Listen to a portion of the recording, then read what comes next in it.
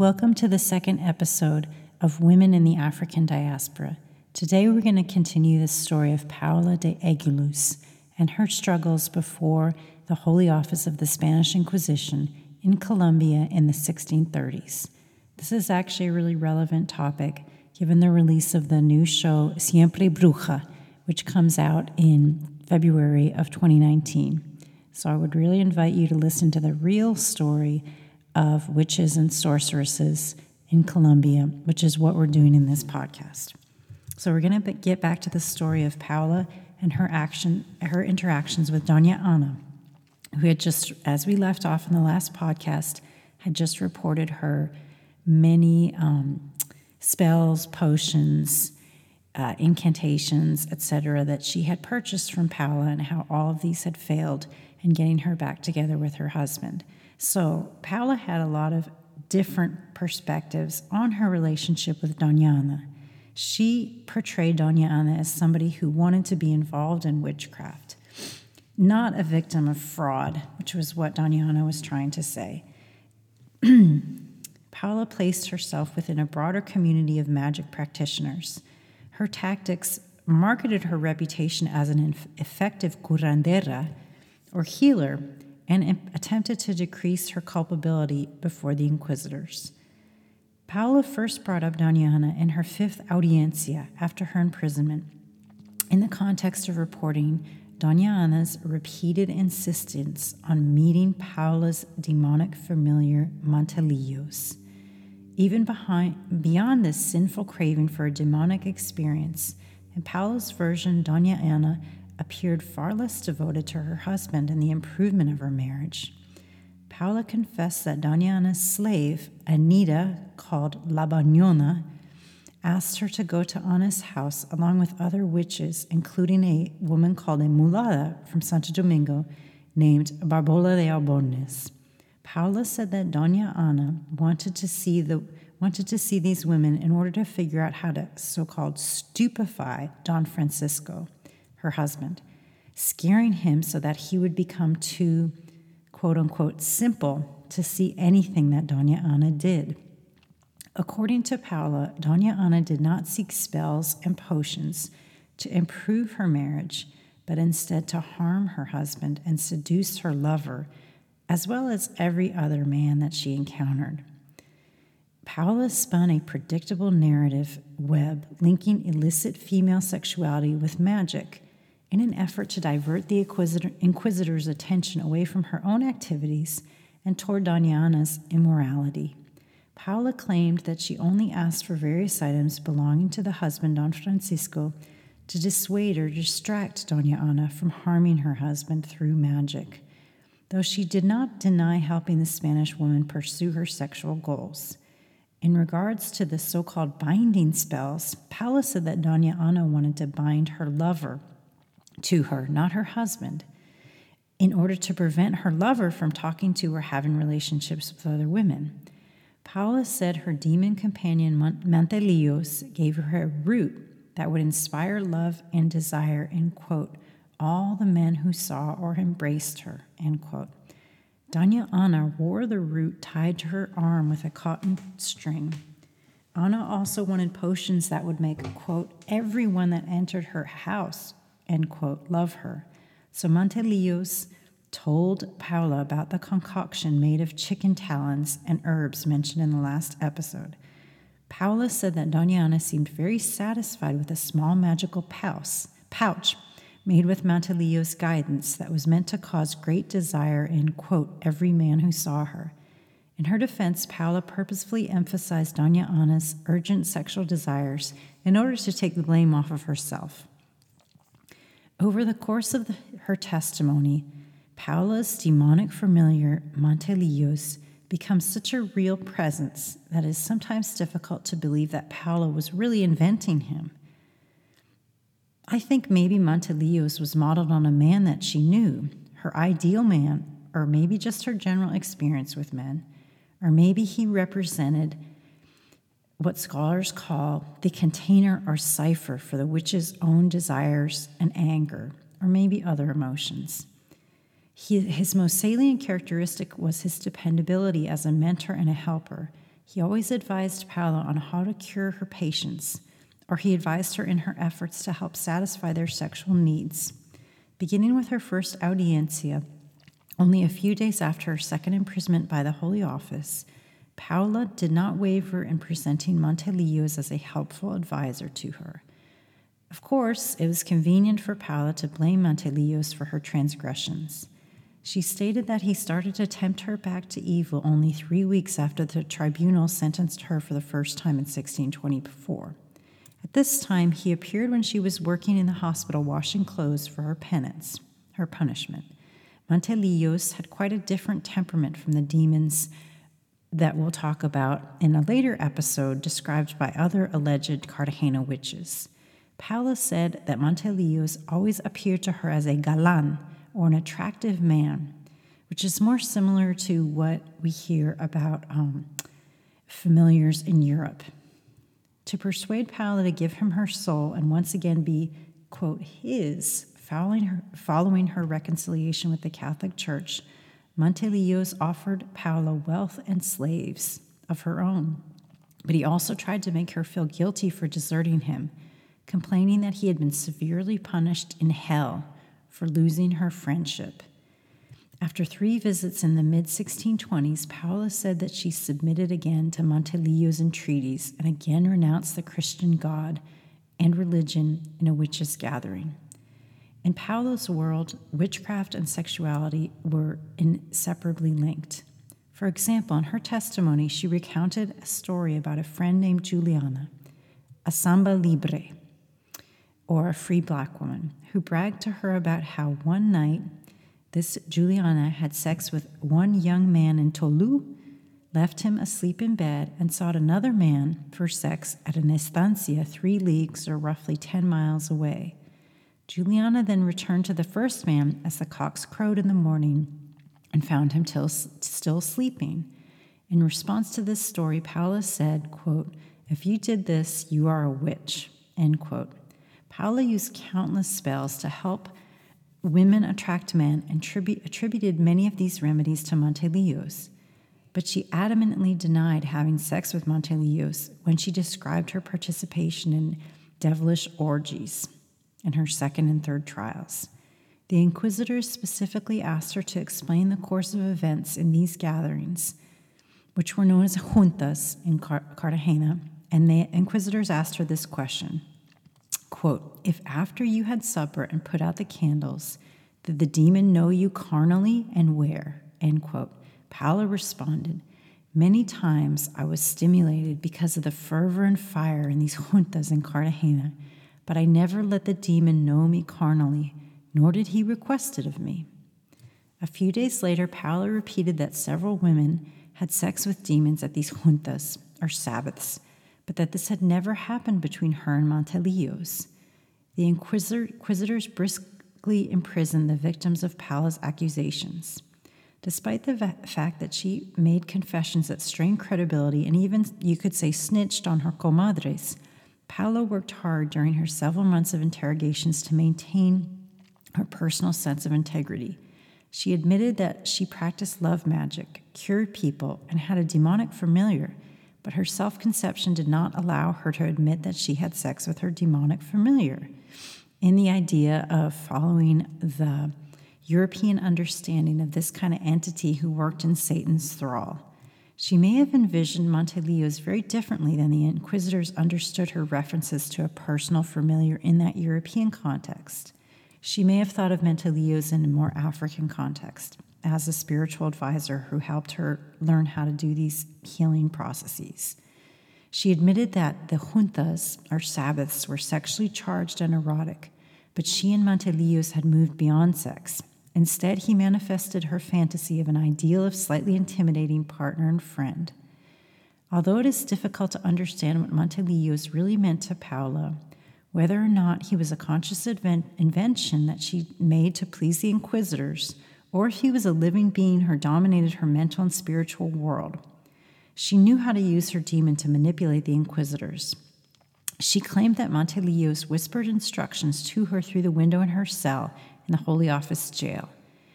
In her third trial, which began in 1634, she revealed that Montelius scared her into going back to the Sabbaths. She elaborated on her earlier story, saying that one day she entered the garden of the hospital where she worked, thinking that this would put her in a good mood.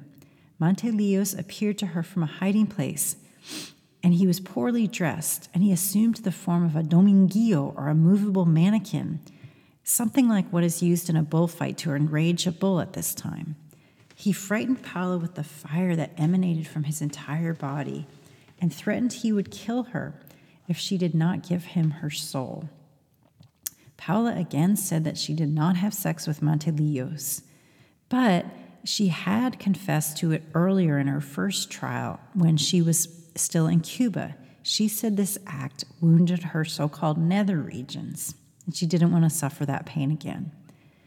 Although in her final trial, Paula repeated that she witnessed and took part in the standard feasting and dancing typical of a witches' gathering according to the European understanding of such things, she qualified her description of the orgiastic element of the proceedings.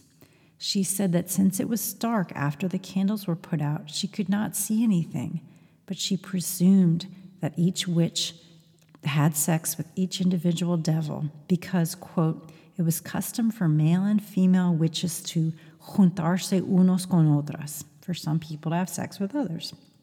This language confirms Paula's desire to present witches' behaviors according to a European template of demonology, without compromising her own choice to show sexual restraint and a special relationship with her particular demonic familiar called Montelius. She might have drawn this picture from real events, actual sexually charged drumming and dancing that happened commonly and was very disturbing to Cartagena's authority figures. Paula was not the only person familiar with Montelius. Paula's clients, Doña Ana and Juana Samba, among others, knew of this demon. Paula insisted that Doña Ana in particular obsessively desired to see Montelius, seeking some kind of evil or illicit sexual contact. But Paula restricted her demon's appearances jealously, almost as if he actually were her lover. After hearing so much about him, Doña Ana no longer wanted Paula as an intermediary, but she craved to speak to Montelius personally, as long as he did not appear in a frightening form. Paula lied then to Doña Ana, telling her that the demon always revealed himself with a terrifying appearance that would horrify the Spanish woman. When Paula finally tired of Doña Ana's constant begging, she called on Montelius to appear. He fulfilled her request, but this time he looked very strange. He was described as a mestizo with rooster's talons. Doña Ana also testified that the demon Montelius could appear as a goat or a black man, and reported that Paula told her that his typical appearance was maybe her ideal lover, a good-looking man de color quebrado, or racially mixed man. The inquisitors were interested to learn that the members of the Catholic Church and other authority figures were heavily implicated in Paula's affairs. She had a baby with a friar while she was serving her Inquisition penance working in a hospital. Rumor had it that when she was in the Inquisition jail, another lover, this time a Spanish seminary student, visited her, and she reassured him by saying, "Hijo, don't worry, they can't touch us." The inquisitors made a point of highlighting this clerical infraction with a marginal note in the trial documentation. They wanted to make a special point that a priest was involved with her. But most of Paula's efforts were directed towards one of her lovers called Diego de Avedillo. His last name is also spelled Badillo. He was described only as the nephew of a chandler, or candlemaker. Paula denied all accusations of maleficio, or black magic, in her own love life, always presenting herself as a curandera, or healer. But she confessed that after hearing that her lover Badillo was having an affair with her neighbor, she said that she would have murdered the woman with no concern for consequences. In response to Paula's rage, Badillo attacked her with a knife. And the quote in the trial says, "Le dio una cuchillada a esta en la cabeza." Some historians believe that in early modern Spain, quote, the sorceresses themselves did not believe in the efficacy of spells and in the necessity of sorcery, but these things helped them relieve their misery by earning a bit of money, end quote. To the contrary, Paula admitted that she used magic to help her own love life. She confessed to using the traditional incantations on her own lovers, trying to influence Badillo's affections with the famous Prayer to the Star, very well known in Spain. Paula probably chose to hide her true secrets, her more personal and maybe dangerous rituals from the inquisitors. In dozens of pages of testimonies, Paula consistently presented herself not as a local leader in magical knowledge and practice, but as a student and client of other more expert sorceresses, who were always free women of color in her circle. She consulted these women to help her after her lover Badillo's attack, mentioned above. Paula's sorceress peers spread knowledge of seemingly harmless techniques, such as using powders from plants to improve the appearance of their hair and eyelashes. They blended their cosmetic routines into magical seduction practices. They exchanged recipes and incantations, almost always related to finding love, keeping men's affections, or harming their rivals. For example, Paula said that she depended on another penitenciada, a woman described as a free mulata, whose name was Bernarda Alvarez, for powders brought from Santo Domingo, hoping that they would make Badillo reunite with her. Paula also made a wax doll and said another famous prayer to Santa Marta and another prayer called the Conjuration of Souls, so that Badillo would, quote, love her well. This incantation called the Conjuration of Souls went like this. Sister souls in purgatory, I need 9 of you. 3 that died by hanging, 3 that died by beheading, 3 that were dragged. All 9 of you come together in Diego de Badillo's heart. Gather in the cross in his house and trouble him night and day. Badillo, you will not rest. You will not stop on the corner. You will not speak with a friend. Souls, my souls, on the life that you live, on the death that you die, on your judgment day, on the pain that you suffer, on the glory that you await, you will bring Paula to your house. Paula also learned another spell from her friend Bernardo. This spell spoke of devils. It went like this. I conjure Balthasar, Mateo, and Juan of the twisted legs. Arise, fear, and close these doors. I conjure all 3 of you so that you will come together in Diego Badillo's heart and take 5 ounces of blood from him.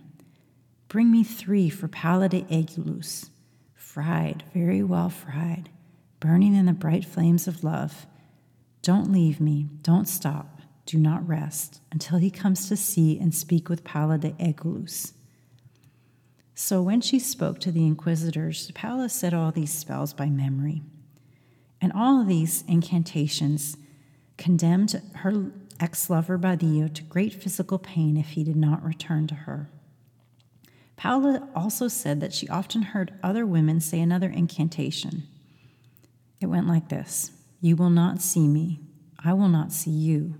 I sent 3 messengers for you so that they will bring you here now. I sent you Barabbas. I sent you Satan. They will bring you here now, caught by your lung and by your testicles and by your heart and by all the parts of your body. They are slaughterhouse devils. Bring me it now, today, oven devils. Bring me it now, plaza devils. Bring it now to my house, fishing devils. Lame devil, since you are the greatest devil, bring it now. Paula said this incantation was intoned while a woman tapped castanets with her fingers.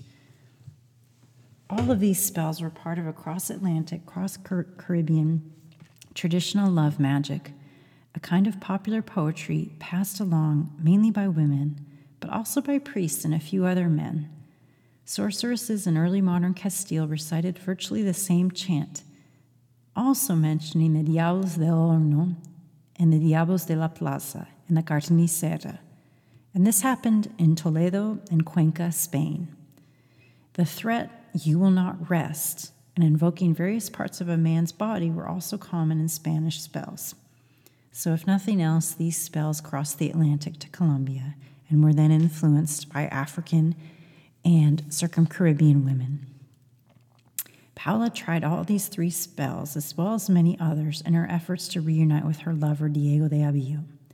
Her trial clearly reveals that many other freed women and Spanish women also attempted the same kind of love and erotic magic. Paula's confession suggests that she believed in the efficacy of love magic and did not sell her skills purely for economic gain. Her own belief and participation refutes the idea that women like her practiced magic to resist Spanish power or to invert racial hierarchies. Most of these women were not Spanish. These plebeian women dealt in conjurations that would affect themselves, poor non-white women, who were rivals for men's affections. These spells and incantations and the buying and selling of love magic shows that women use sex and sexuality to influence their own fate. Paula thought of herself or presented herself as a healer, not as a local leader in the field of love magic, or as a very successful seller of spells.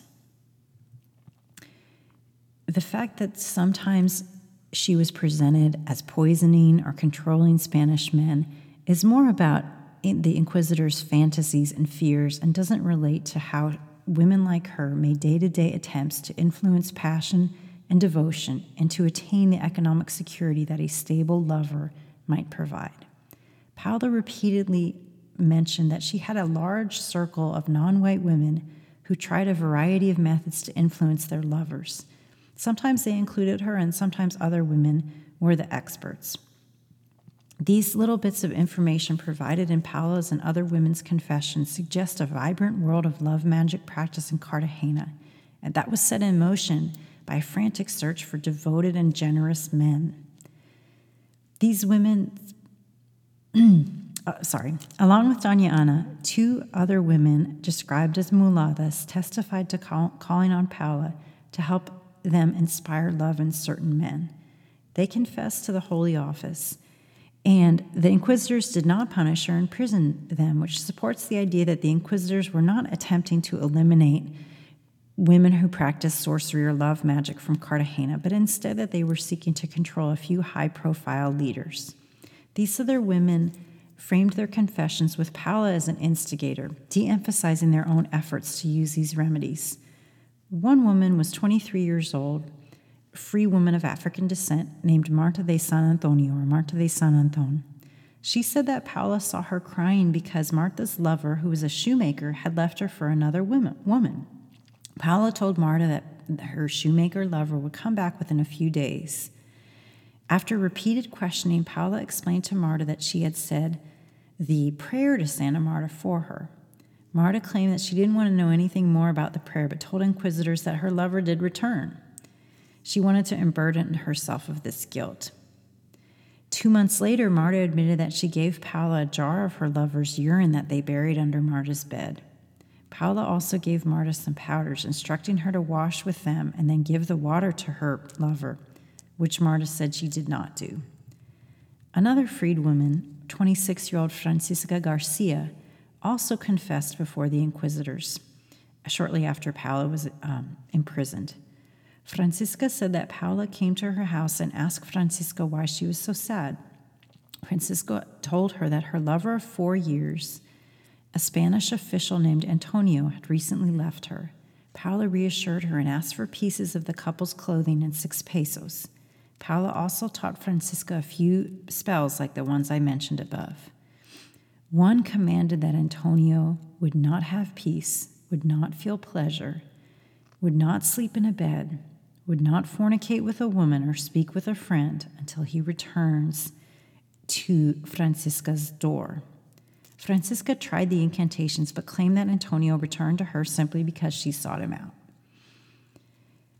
Paula did not mention these interactions when she was interrogated by the Inquisitions. She did volunteer information about her other attempts to help her peers.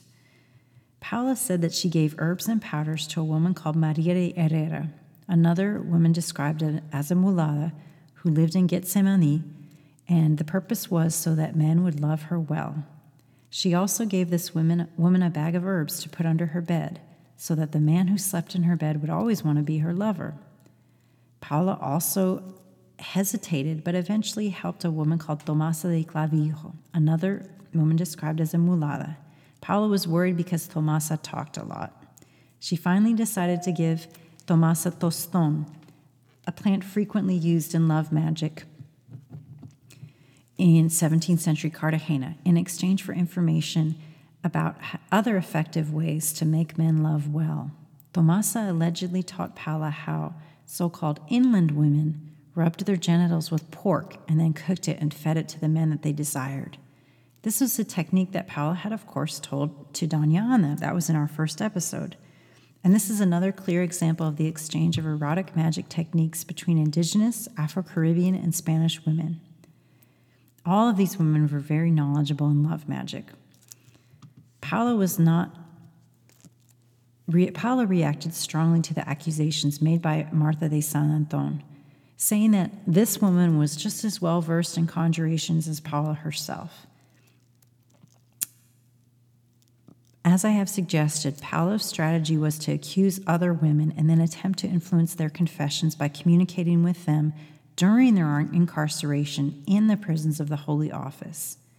Now, in the next episode, we will meet the fly in the ointment for Paula's maneuvers, who was a freedman described as a mulatto, worked as a surgeon, whose name was Diego Lopez.